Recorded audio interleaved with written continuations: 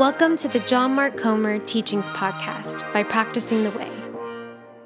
This teaching was first given at Bridgetown Church in Portland, Oregon as a part of the Unhurrying with the Rule of Life series.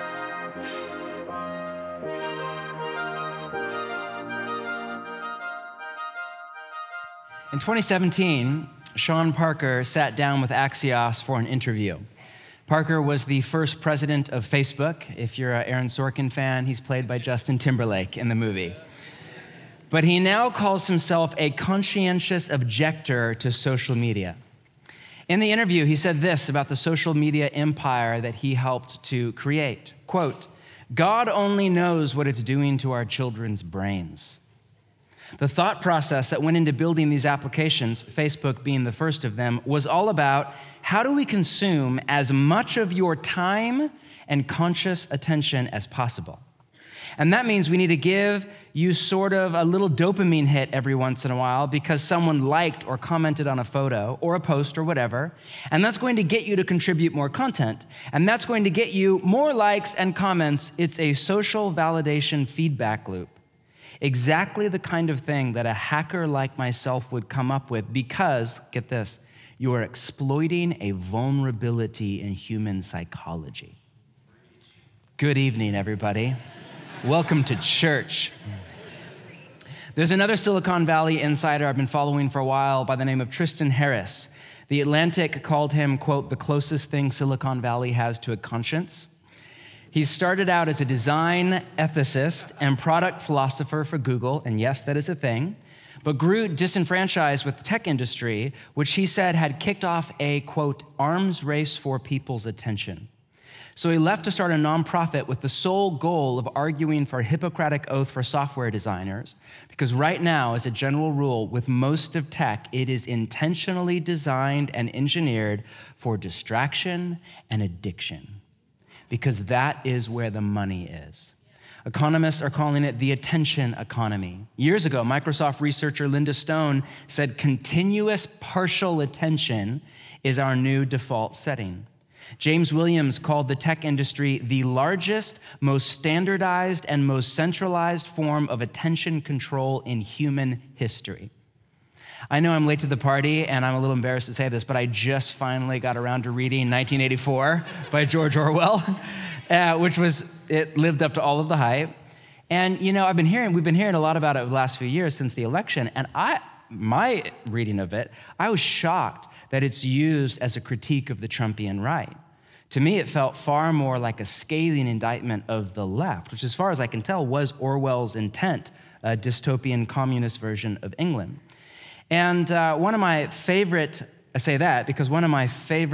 cultural commentary books of all time, don't read this, it's crazy depressing and it has no hope for the future, but is this little book from 1985 by the professor Neil Postman called Amusing Ourselves to Death, which is all about the impact of TV and entertainment on American and Western culture. Chilling read, fascinating side note, his two areas of society that he predicted in the 80s would be the most damaged by TV and entertainment culture was politics and religion. In politics, he predicted that TV celebrities would replace intelligent, wise leaders. And in religion, he predicted that depth and discipleship would give way to superficial, feel-good spirituality. So clearly he had no idea what he was talking about. But anyway, that's a side note. He opens his book, best preface to a nonfiction book of all time, with this compare and contrast between two of the most famous sci-fi novels and literary masterpieces of the 20th century, of 1984 by George Orwell and Brave New World by Huxley. Anybody read this? Yes, I just had my 14-year-old read this, and he was like, "Dad, this is the world." It was so fantastic. And, you know, Huxley in 1936 wrote of, quote, man's almost infinite appetite for distractions. He envisioned a future dystopia, not of dictatorship, but of distraction, where sex, entertainment, and busyness tear apart the fabric of society. And Postman just makes the point that, as a general rule, Orwell was basically wrong, and Huxley was basically right. The dictatorship of our day is distraction. Carlos Romanes recently said in the New York Times, our generation is the most distracted generation in human history. Of course, elites are all onto this. Harris is not the only refusenik in tech. Stories are leaking out of Silicon Valley of tech executives paying through the roof for their children to go to a device-free school, which to me sounds like the epitome of Biggie Smalls' maxim, never get high on your own supply. Our friend,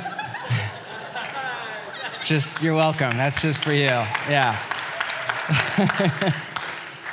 Our friend Mark Sayers calls this digital capitalism and points out that in this whole new attention economy, Silicon Valley, social media world, it's this weird mishmash of left and right who come together. Tinder's a great example. Leftist sex ethics with kind of right-wing free market capitalism. Together, Sayers said to me, in bed together on Tinder. I'm like, ooh, a double entendre, very good.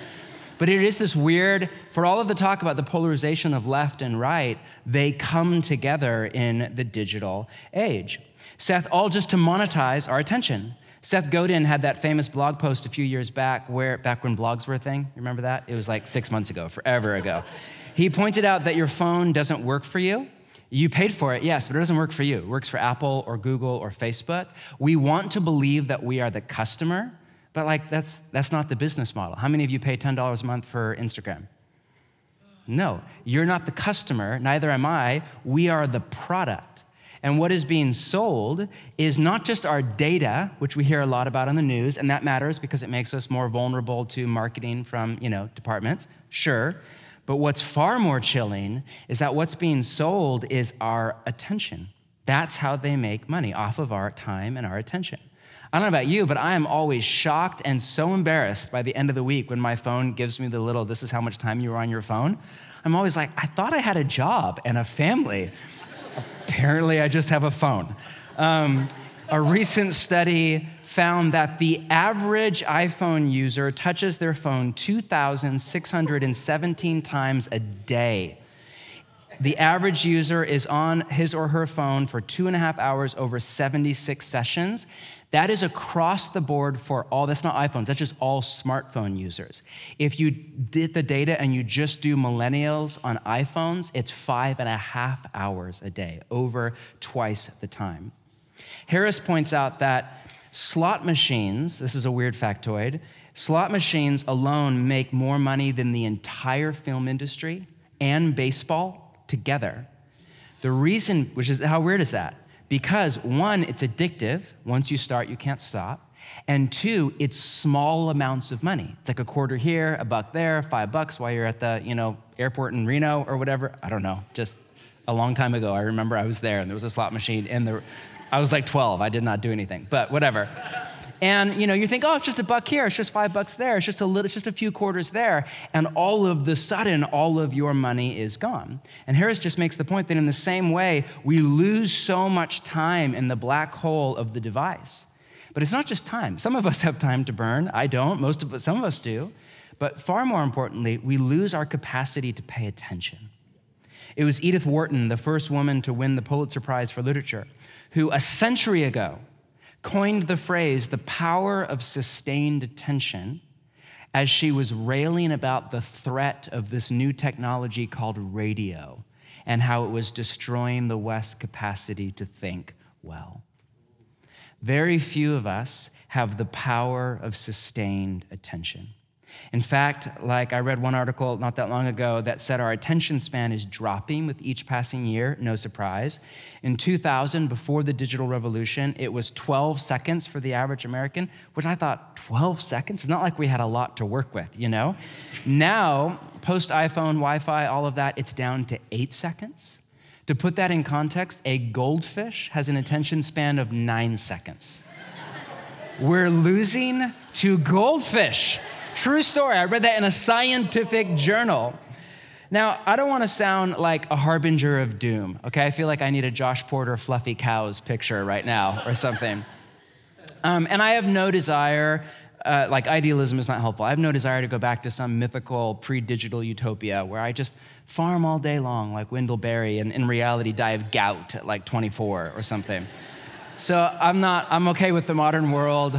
I love Apple Music. Can you imagine a life without maps? It's just terrifying. I can't even fathom a life without maps or how I would live if I was not aware of the weather. But a dropping capacity for attention is a giant problem. For our society as a whole, think of the political mess we're in, the complexity of the globalized modern world, man, demands the power of sustained attention just to get your head around it, much less to formulate an actual perspective that is more than an easy, lazy hashtag of slander. But the greater threat is to our soul, not just to our emotional health or to our capacity, just to kind of live at ease in our own body and personality and healthy and happy, as if that's not enough of a reason, but even more importantly, to our spiritual life, which again, that's easy to sentimentalize that language. We defined it a few weeks ago as our capacity to receive and give love in relationship with God and other people. Without the power of sustained attention, in all honesty, we can't have a spiritual life. Or not much of one. Much less grow and mature into people of love, which is what all of us at some level in our soul we ache to become. So, what to do?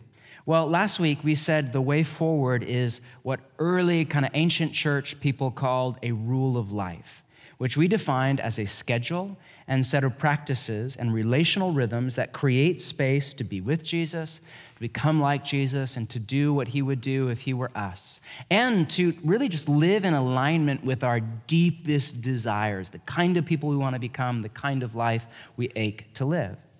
The problem is, and this is what I want to talk about tonight, even if you come up with a rule of life over the next few weeks, and even if you do a really good job, it's wise, it's thoughtful, it's kind of accessible enough. It's not like, you don't overreach, but yet it's rigorous enough to really get some traction in you, and it's a great fit for your personality and your stage of life and all of that stuff.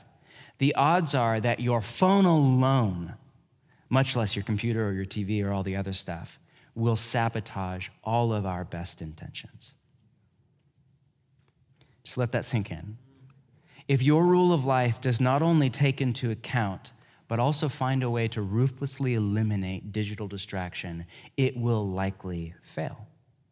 That is my deep conviction, based in part on my experience as a pastor, working with all sorts of wonderful people from across the spectrum of human variation, but also just in my own anecdotal experience as a follower of Jesus with an iPhone in the city. This is so embarrassing, but I have to tell you this story. So Thursday, I'm working on my teaching, and I had a bit of a busy week, and so I cleared my day Thursday, no meetings at all, and to write a teaching takes the power of sustained attention. And so the night before, I answered all my text messages, and I turned off my phone, and I put it away in a drawer in my home office and made a commitment to myself that I will not take it out until after I'm done writing my teaching the following day, which would likely be, 4 to 6 p.m., somewhere in there. So I put it away, go to bed early, wake up the next morning, spend a little time in prayer, and then I get right to work early.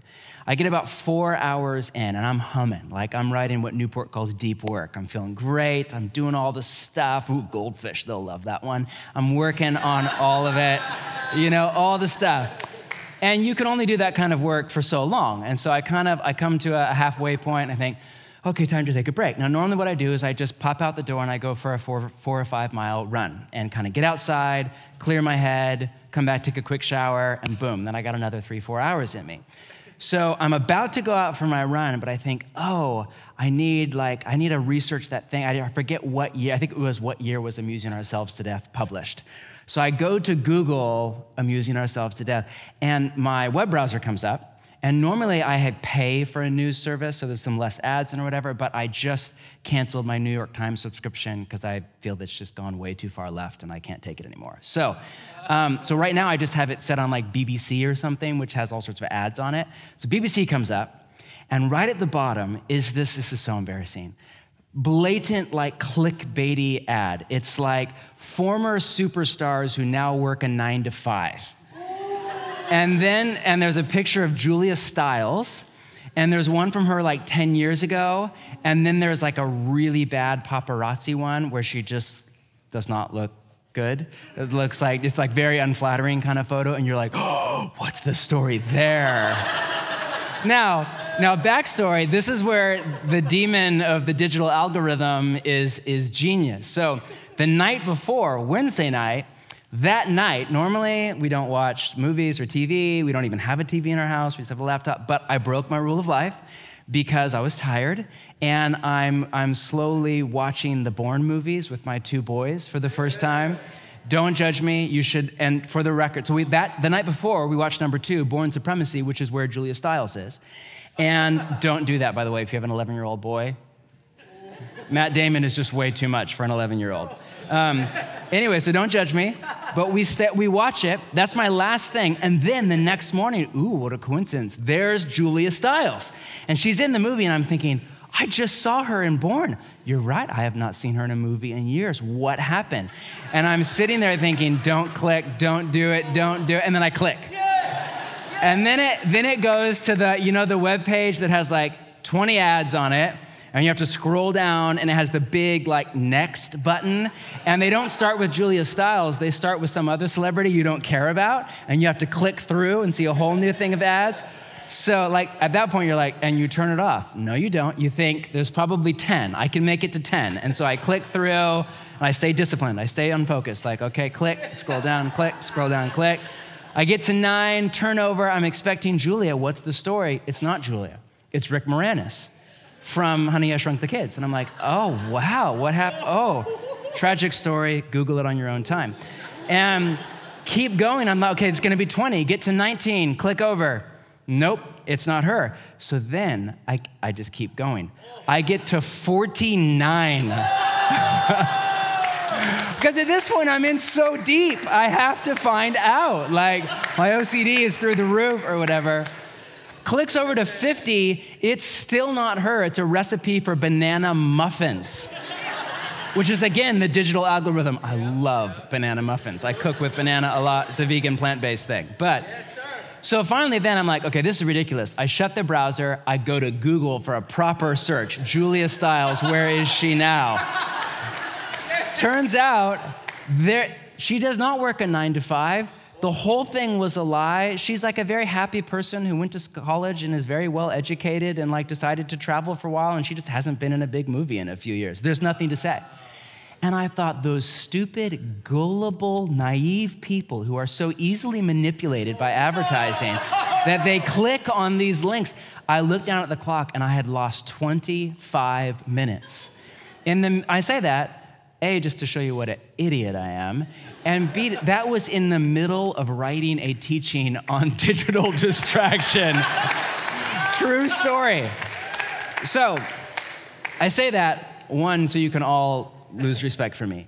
And 2, to say that I'm with you in this. I'm shocked at how easy it is to manipulate me, at how easy it is to distract me, at my lack of discipline, my lack of self-control, how I just get sucked in, how much time is lost into the black hole. And honestly, for me, just church stuff aside, pastor experience aside, just for me as a follower of Jesus, my phone and the internet is one of the greatest threats to my spiritual life with God. So tonight, I just want to make a case for what I call a digital asceticism. Or another way to say that is a digital rule of life. Now, asceticism is not a word you hear on the street, at least not in our city, which is all about hedonism and distraction and fun. And it's about as non-Portland as you can get. The word goes back to the fall of the Roman Empire. If you know your church history, in the 4th century, 2 things happened simultaneously that created a huge problem for really strident followers of Jesus. 1, the way of Jesus was legalized under Emperor Constantine and became the religion of Christianity, and the church moved from a minority on the edge of society facing persecution to the majority, often now in the halls of power. And at one level, this was a grace, and women and children are no longer, burned alive or thrown to a wild animal. But on the other hand, now for the first time ever, in 4 centuries in of the history of the church, you have what we would now call cultural Christianity, which is basically widespread compromise at a cultural level. 2, the empire by then was well into decline at every level: moral, socio-political, sexual, emotional, all leading up to the sack of Rome in 410 by the Visigoths, and then more to come in the decades after. This is when Augustine wrote his famous book, City of God, as the city of Rome was literally in flames.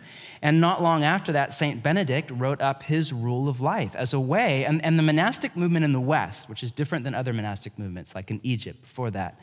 In the West, it was less of a way to escape from the world and more a way to escape for the world. Benedict's vision and others was to create a monastic community that was kind of a community of calm in a society of chaos. This kind of stability right in the middle of it. Have you ever been through a tour of a medieval monastery or church building somewhere in Europe? It's bizarre. A lot of them literally look like a castle and have like a turret on the top and a moat. And you're like, how far do you have to get from the heart posture of Jesus to have like a turret outside your church, you know? And not like an architectural faux turret, like a turret where you would put people to kill other people. Like, you come to Jesus, we kill you, you know? And it's easy to judge, and there were mistakes made. But imagine if we were attempting to cultivate a community right now in Mogadishu, or the Congo, or Syria, or South Sudan, or in some kind of a failed state where literally your body is under duress just when you walk outside the door. The literally civilization was falling apart. And so the monastery became the center of law and order. It became the center of stability and civilization and learning and civility in this culture of chaos. And this is where the word asceticism comes from. It goes back to the Greek word that's used in the New Testament, agizomai, which is translated, if you have the NIV, as discipline. And it's actually an athletic word. It was used for Greek athletes in the Olympics for their workout regimen. In fact, a number of Greek scholars argue that discipline is not actually a great word. A better translation would be a training regimen or a workout routine. The early monks who went out into the desert or up in the mountains of Italy to escape kind of that twin, the corruption of the church and the decline of culture, called themselves God's athletes. And they said in the same way that if you're an athlete, you put yourself on a strict training regimen, diet, exercise, sleep, all of that stuff, in order to change your body to become, an amazing runner or a discus person or whatever. And what the early monks, male and female, said is, we are God's athletes. And so they would put themselves on a strict training regimen of spiritual disciplines, such as fasting, prayer, silence, solitude, confession, scripture, training to become people of love.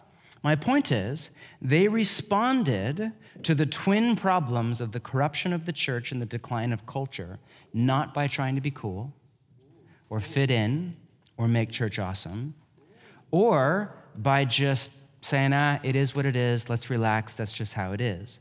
But instead by going in the opposite direction toward a life of discipline. Now, if you know your church history, you also know that asceticism has a checkered past. Much of it was based on lousy theology. As the New Testament began to interact with Platonic thought, and they began to have really kind of masochistic and unhealthy view of the body, there was some self-hate, there was some OCD, some stuff that we're really wise to shy away from. But many have pointed out the parallels between our cultural moment and that of a St. Benedict or an Augustine before him. And it basically said that and I don't know if this is right, this is over my pay grade, and I hope it's wrong, but that many think that we are living at the decline of Western civilization, and that the chaos, the anger, the anxiety, the outrage, the discord will get worse, not better. Hopefully they are wrong. Hopefully, like another election cycle away, everybody will just be nice and happy and respectful and use Twitter with moderation and all of that stuff, and everybody will just agree on the gist of what it means to be an American. But many say that's not going to happen. And so many have said, man, just as early followers of Jesus in that cultural moment were forced to really lean into discipline and into practices like silence and solitude and retreat, the time has come for us to really focus on some of that, and really in particular in relationship to technology in general and our phone in particular, which for so many of us is not just a distraction, but is like an IV drip into our soul for all things secular. Now, the Bible has nothing to say about the smartphone. I can't take you to Revelation chapter 21 and be like, this is a prophecy, the locusts are actually it's about Wi-Fi, or whatever. No, though I grew up in a tradition where crazier things were done with the book of Revelation. But as far as I know, that's not about Steve Jobs and Apple and California. There's no command in the New Testament for you to turn your phone off one day a week or delete alerts from your phone or turn your smartphone into a dumb phone or like none of that. Paul doesn't say anything about that. But, so I have to be really careful. I don't want to read my zealotry into you. But it does have, the writers of the Bible have a lot to say about attention and about the key role that it plays in our spiritual formation. Now, I was planning on teaching just kind of line by line through Romans chapter 12 and Paul's famous line, do not be conformed to the world, but be transformed by the renewing of your mind. I was planning on, but I changed my mind last minute just because all week long, I feel like the Spirit kept bringing one line in Psalm 16 to my mind. And to the best of my ability to discern, I feel like it is a word for our community. Psalm 16, would you just take one more look at this with me? Psalm 16, a miktam of David. Some scholars argue a miktam is a poem that was used for teaching. Keep me safe, my God, for in you I take refuge. I say to the Lord, you are my Lord. Apart from you, I have no good thing. David is writing at a time of chaos. We don't know the exact occasion behind Psalm 16, but it was sometime during the life and reign of King David, which if you know his story from the Old Testament was turbulent, all sorts of war and civil war and unrest. And in our own cultural moment of chaos, political chaos, social chaos, emotional chaos, the need to take refuge in God, in his language, or to find our inner calm and joy in our relationship to the living God who is with us and even more in us, the need for that is greater than ever. Of course, the question is how? Well, I think David has two things to offer us here. Now, again, this is not an essay or a, how-to list. This is a poem, and I want to honor the literature here. But I think there are two things in this poem. Keep reading. One thing he will do and one thing he will not do. First, what he will not do. Verse 3, I say of the holy people who are in the land, they are the noble ones in whom is all my delight. I look at the people that are holy, that are dedicated to God. They are the ones I respect, I look up to, I delight, I model my life after. Those who run after other gods, the opposite, they will suffer more and more compound interest over a lifetime. I will not pour out libations of blood to such gods. That means make a sacrifice, as was the custom. I won't even take up their names on my lips. First, David says he will not go after the gods of his day and age. He's smart enough to realize that those who do, quote, will suffer more and more. Notice he doesn't say will suffer at the hand of God. And careful not to read that kind of a view of God into the text. Could be what he's saying, but I would argue it's far more likely they will suffer more and more at the hands of the very gods the people worship. I think of David Foster Wallace's line from his commencement speech at Kenyon when he's talking about that famous speech, if you know it, he's talking about how there's no such thing as atheism, how we all worship, follower of Jesus, Buddhist, atheist, all people worship. The question is who or what do you worship? And he just makes the point that if you don't worship something spiritual like Jesus or Yahweh, that, quote, pretty much anything else you worship will eat you alive. And then he just goes on to talk about you worship money, this is what it'll do to you. You worship power, this is what it'll do to you. You worship sex, this is what it'll do to you. You worship beauty, this is what it'll do to you. Pretty much anything else you worship will eat you alive. But the worship of other gods, or idolatry as it's called in the Bible, is tricky in a modern Western secular world because our idols have been, for the most part, despiritualized. Even if there is a spiritual power behind, say money or sex or power, which I think there is a lot of the time, still its presentation, or at least its PR, is not as like a spiritual thing, but just as a secular thing. So I don't know about you, I don't struggle with like the temptation to sacrifice my firstborn goat to Moloch. It's just not like a thing. Maybe you do, and this is a safe place for all people, all right? I'm not here to judge you. But for most of us, it's not like that.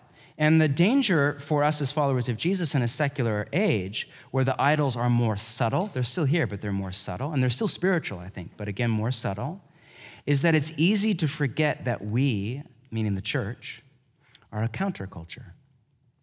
So easy to forget that. So easy to think that, no, we're just Portlanders, but we have Jesus. We're just Portlanders who sprinkle the Holy Spirit dust on top or something. And it's easy, like many Christians in the Roman Empire after the worship of Jesus was legalized, to compromise. We've used this language before, to get colonized by secular culture, to get comfortable, to fit in, to settle in, to get numb, to sear your conscience in the language of the New Testament with sin, and to forget, oh my gosh, we are a counterculture. That doesn't mean that we're better than the city or that we think we're better or that we have it all together. Not at all what it means. It just means we don't live the way that the city lives. We live in another culture, that of the kingdom of God. So we don't do money the way that the city does money. How many of your secular friends are really into tithing? I'm guessing none of them. You're like, my Christian friends aren't into tithing. Exactly. We don't do power the way that the city does power. We definitely do not do sexuality the way this city does. Oh my gosh, cosmic difference. With that, we don't do identity, or the way that we think about identity and what makes us, very different from that of our city.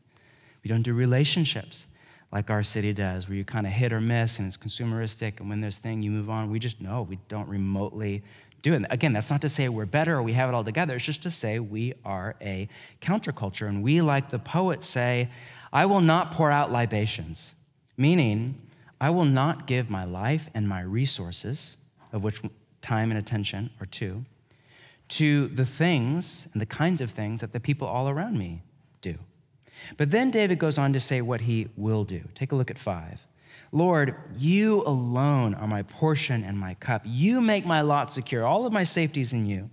The boundary lines have fallen for me in pleasant places. I have a delightful inheritance. This is an agrarian, ancestral kind of economy where land was passed down to you. It's basically him saying, I have a good life. As I think about it, even in this time of chaos, and I need to take refuge in you, and I have fear, and there's secularism and corruption all around me. But actually, when I think about it, when I give it my attention, I have a really good life before you. Verse 7, from there, I will praise the Lord who counsels me. Even at night, my heart instructs me, this deep inner part of my soul. I will keep my eyes always on the Lord. With him at my right hand, I shall not be shaken. Notice what he will do. He will praise the Lord and keep his eyes on the Lord. Now, in Hebrew poetry, there's a name for this from seminary that I can't remember. But when this happens a lot in Hebrew poetry, scholars tell us that 2 stanzas are put next to each other, and the second stanza in poetry either explains the first one or it adds color and depth to the one before it. And so that second line, I will keep my eyes always on the Lord, it explains and adds depth and color to what he means by, I will praise the Lord. So what does it mean to keep my eyes always on the Lord? How do you do that? How do you look at God? You can't look at God the way that you look at Colin, or look at Bethany, or look at a tree, or look at a building. How do you look at God? Well, take a look at a few other translations of the Hebrew. The ESV has, I have set the Lord always before me. I don't actually read the ESV, but that's the line that came as I was praying over this Sunday. That's the line that came to mind in that language. Maybe the Holy Spirit reads the ESV, I don't know. But I have set the Lord always before me, before my mind and my imagination. The New American Standard has, I have set the Lord continually before me. The NRSV, I keep the Lord always before me.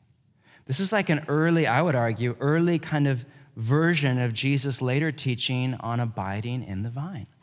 David is saying, he will do all that he can to keep his mind set on God and the attention of his heart directed at God's goodness toward him. It was Willard, I think I use this quote pretty much every single fall, and it came to mind. The first and most basic thing we can and must do is to keep God before our minds. Willard, a few years ago, and David, a few millennia ago, are both tapping into the same 2 truths. If you're taking notes, one, that attention is the precursor to adoration.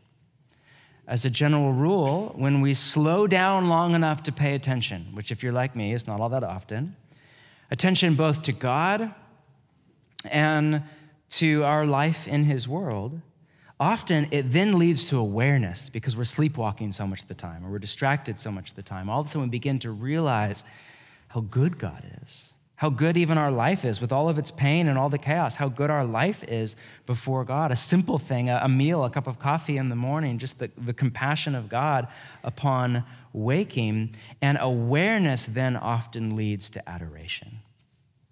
Meaning the more attention we give to God and toward his love and goodness, the more we find love well up in our own heart and just kind of burst out in praise like it was for David. I will praise the Lord. It just starts to come out of us. Praise, gratitude, affection, love, desire for God. Remember, time and attention are two of the most powerful ways that we have to love. When somebody gives you their time, and not just their time, but their attention. They're with you, present to you, not I have to go, not I look at my watch, and their emotional empathy, they connect with you, they give you attention. Man, you feel felt. We feel in those moments, we feel loved, and we feel loved well. The same is true for our relationship to God. Time given over to attention on God is both how we receive God's love coming toward us, and what a few weeks ago we called contemplation, as we look at God looking at us in love, and as a result are transformed into people of love. And it's also how we give love back to God. We give him our time. We give him our attention. We just direct the inner gaze of our heart to look at him looking at us in love. We give him the first part of every day upon waking. We give him the first part of every week on Sunday at church. Here's our time. Here's our attention. We give it over to you in love. And the more we do that, the more time we spend just sitting with our mind set on God, the more we index our heart toward love of God. And this is also how we set our soul on a trajectory to become like God, which leads to my second point. Attention is the portal to our spiritual formation, right? As the saying goes, we become like what we worship. At a neurobiological level, as I understand it, that's because what you give your attention to is the person you become. For neurobiology, theology, philosophy, spiritual tradition, all agree. The mind is like a kind of portal to our soul, to our whole person, the integrating center of our humanity.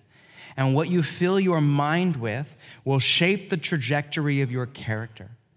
In the end, our life is little more than the sum of what we gave our attention to. This bodes well for those who give the bulk of their attention to God and his love and his compassion and his goodness and all that is good, beautiful, and true in his world. But it does not bode well for those who give their attention to the 24/7 news cycle of outrage and anxiety and slander and shame and emotion-charged drama, or just the nonstop feed of celebrity gossip, titillation, and cultural drivel. As if we give it in the first place. Much of it is stolen by a clever algorithm out to monetize our attention. Through what scientists call neuroplasticity, and Paul in the New Testament just calls the renewal of the mind, what some scholars argue Jesus called repentance. We become what we give our attention to, for better or for worse, for life or for death, for heaven or for hell. Hence the high place the New Testament writers and really the Jesus tradition for thousands of years across the world has for the life of the mind, for what we think about, for meditation, for scripture, for reading, for who or what we give our attention to, because we become what we give our attention to. So at the risk of sounding like just a really angry zealot with spittle on his beard, I can't grow a beard. That's not an option. Clearly, that's not me. But I care about the future of the church in the West. I care about the future of the church in cities like Portland. And I care about you, not to sound sappy, but I really love you and respect you and thank God for you and pinch myself that I get to worship Jesus with you, and I care about you, and I care about me, and I care about the kind of people that we become. If attention is the doorway to our soul, And if what we let through that door will determine who or what we worship, what we come to love, and who or what we become. And if at the same time we live in a cultural moment where there are literally multi-billion-dollar, multinational corporations doing everything they can to make money off of our attention via distraction and addiction. I don't have a Bible verse for this, but my deep, settled conviction is that we have to take this seriously as followers of Jesus. Not to mention just as citizens of America, that a lot here is at stake. That like the Saint Benedicts and others who were living through the decline of Roman civilization and the corruption of the church, which in our day is now on the right and on the left, we have to make sure that we don't go down with the ship. Again, I don't want to sound harbinger of doom, but we have to live sober and alert and wise. Postman, whom I referred to earlier, was a professor and a media critic, and in a later book, another famous book of his, called Technopoly, he wrote this: technology must never be accepted as the natural order of things. Every technology, from an IQ test to an automobile to a television set to a computer, is a product of a particular economic and political context and carries with it a program, an agenda, and a philosophy that may or may not be life-enhancing and that therefore requires scrutiny, criticism, and control. We need to cultivate a healthy suspicion of technology. Technological and even economic progress does not necessarily equal human or spiritual progress, as heretical as that sounds in the modern Western world. Newer and faster does not mean it's better. What looks like progression is often regression with an agenda. Others get rich, and we get distracted and addicted. The Amish, that we idolize in, I'm sure, all sorts of weird ways, but are such an interesting case study in this. We often don't think of them this way, but who are our brothers and sisters in Jesus in America? And it's a common misconception that they are against all technology. They're not. Go visit an Amish community in Pennsylvania or whatever, and you'll see a horse and buggy with a chainsaw or something in the back. Maybe not a chainsaw. I think so. I can't remember. Propane, whatever. I don't know. And they're actually just really selective and critical about what technology they allow in. When a new technology comes on the scene, rather than just adopt it with no suspicion or critical evaluation, they test it they evaluate it, they watch it for a little while from the sidelines. Like scientists in a lab, they let us volunteer for the human trial. Seriously, we are the lab rats. Then, after they watch us for a few years and see what a technology does to us, then they have a community-wide conversation and they discuss, will this new technology, the car, the phone, the computer, whatever it is, will it make our life better before God and together? Will it increase our love and our joy and our peace, or not? For example, a famous one, they decided against the car because they decided, one, it would erode community, that if people had a car and they no longer had to live within walking distance of each other, that people would become transient, mobile, relationships would break down, the family would scatter, and then it would make people more consumeristic. I have no idea what they were talking about at all. And so they said, no, we need to live within walking distance of each other, and we need to live such a lifestyle that doesn't facilitate consumerism, because that will eat away at our love and our joy and peace. To be a fly on the wall when they discuss the smartphone.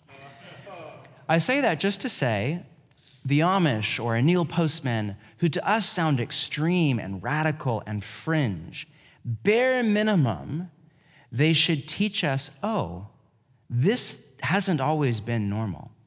And it doesn't have to be normal. And bare minimum, we should adopt some of that healthy suspicion toward technology. So our practice for the week ahead is all up at practicingtheway.org/unhurry. We continue this week to develop our own personal rule of life, which is kind of the plan for the fall. On the docket for this week, and just a reminder, all of this is invitational. You don't have to do any of this. Nobody's mad at you. We won't peer into you and creep on you and see if you did it or not. Facebook will, but we will not. And Like this is just all invitational. We are just here to do our best to follow Jesus and help you follow Jesus to whatever degree you want to, as best we know how. So all of this is invitational. But the plan for the week ahead is to come up with a digital rule of life.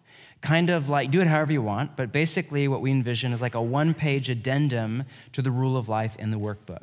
There is no right way to do this, which means there's no wrong way to do it. Here's a few best practices from all sorts of people. Digital detox, this is Cal Newport's thing. You can read his book. Basically makes a strong case that we're addicted to our phones. And if you want to change your relationship with it, the first thing you need to do is basically take 30 days and go off everything except what would get you fired from your job.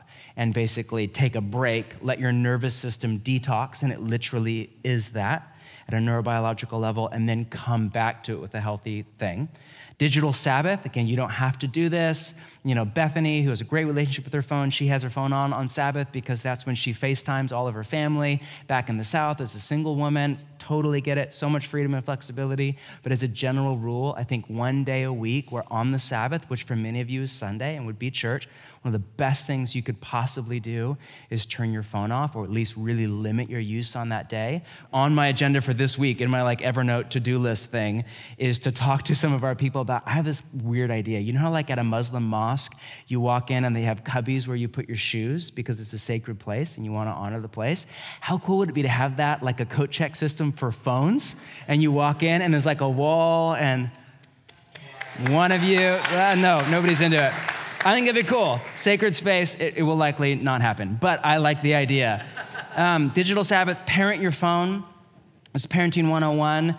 You know, your kids go to bed before you go to bed and they get up after you get up. When our kids were little, the first number they ever learned before they could read or write was the number 7, because we bought them an alarm clock and said, you're not allowed out of bed until there's a 7 at the front, right? Flat line, angle line down.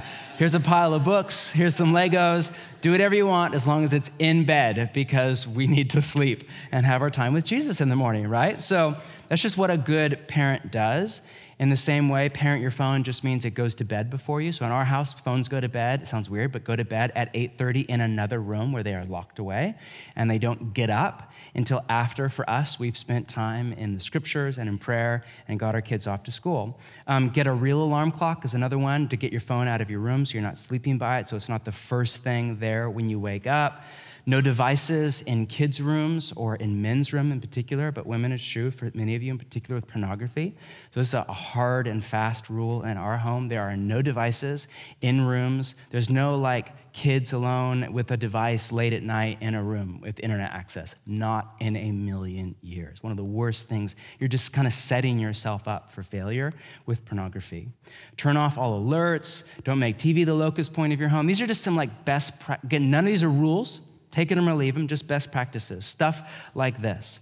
You may find it easiest to literally write up a list of rules.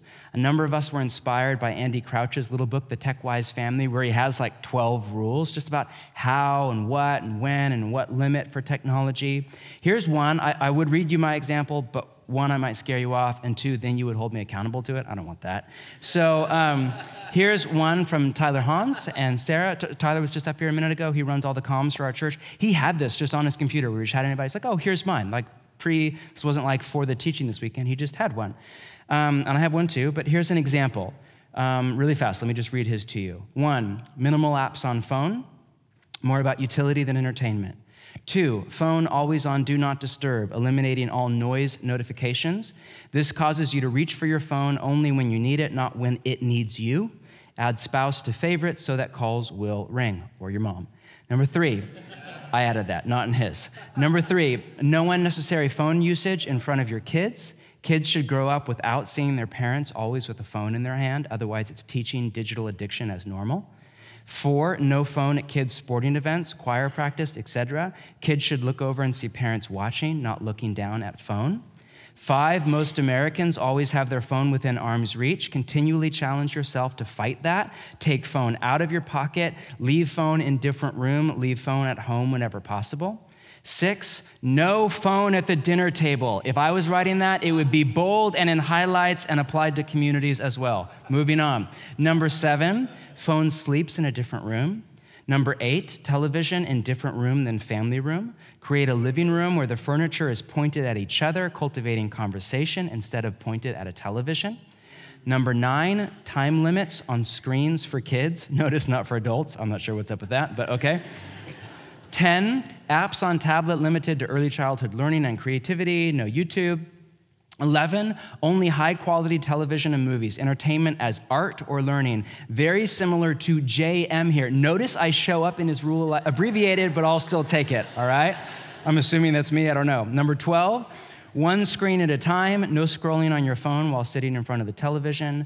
13, laptops only in the house, no permanent computer screen on desk. And 14, screen time is not used as a reward for kids. That cultivates an unhealthy draw toward digital devices.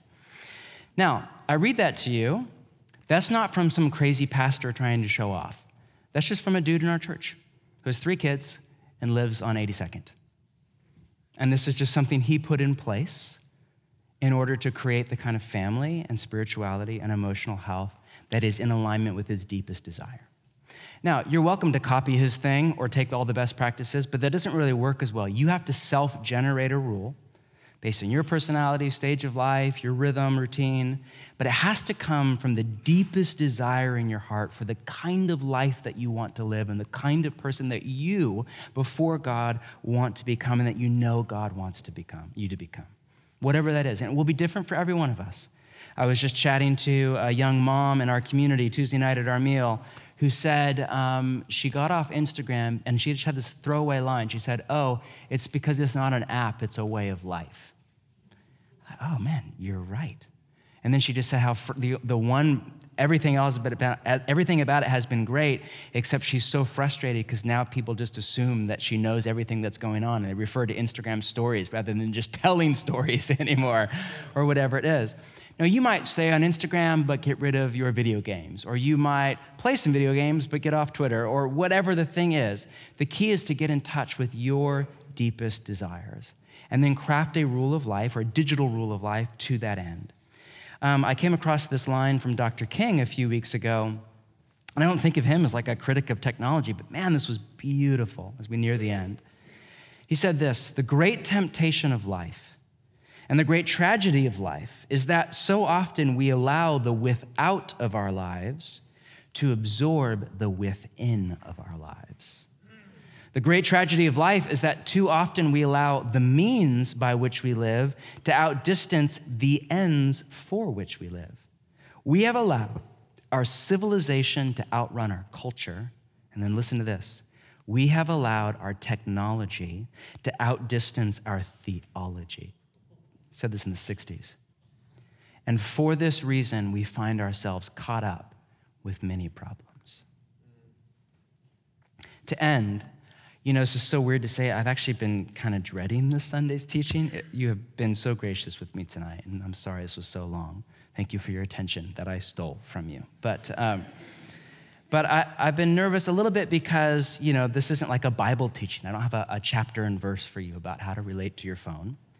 But also in part, and I know it's not a black and white thing, and I know that I'm bent toward rules and I'm sensitive to that. But in part because psychologists make the point that the vast majority of Americans' relationship to their phone falls into the psychological diagnosis of compulsion. We have to check our phone again. We have to check a text. We have to reach for it when we have a moment. We have to look down at a stoplight and see if whatever. If not, full-on addiction. And whenever you call somebody out on addiction, or whenever you deal with your own addiction, what's the gut response?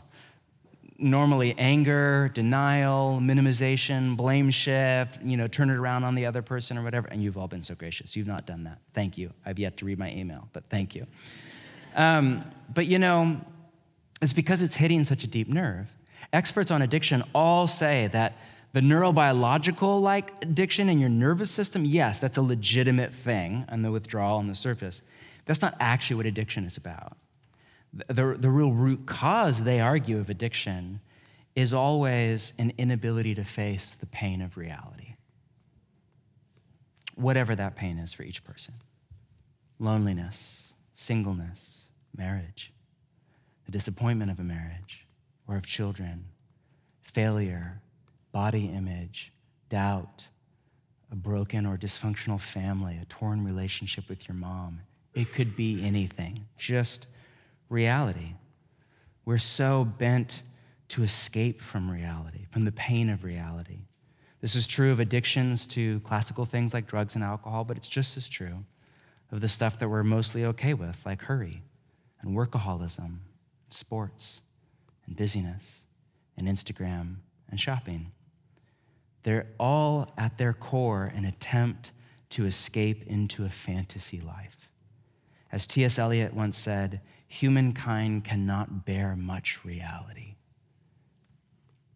I was driving down Burnside the other day. I'm on Burnside a lot, and I had passed 3 sex shops in about 5 minutes.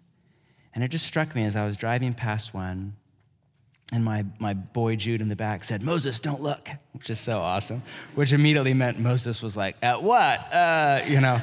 Thanks, Jude. And I was struck as we were driving, man, the number of sex shops that have the word fantasy in the business title.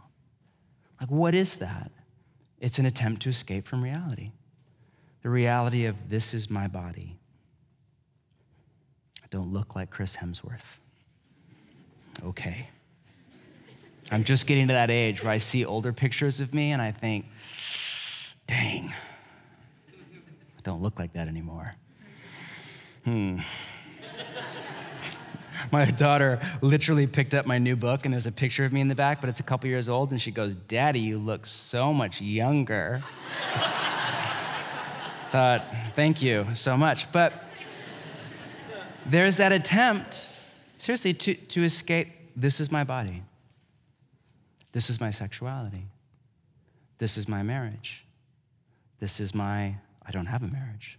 This is my ex-marriage. This is my whatever it is. This is my orientation. This is it's an attempt to escape from the pain of reality. But if we're not present to the pain of reality, neither are we present to the joy of reality. If we don't accept all of reality with no filter, this is hard, this is pain, this is a disappointment, we never get to experience, the boundary lines have fallen for me in good and pleasant places. I have a delightful inheritance. In all of the chaos and all of the fear, my life before God is rich and good.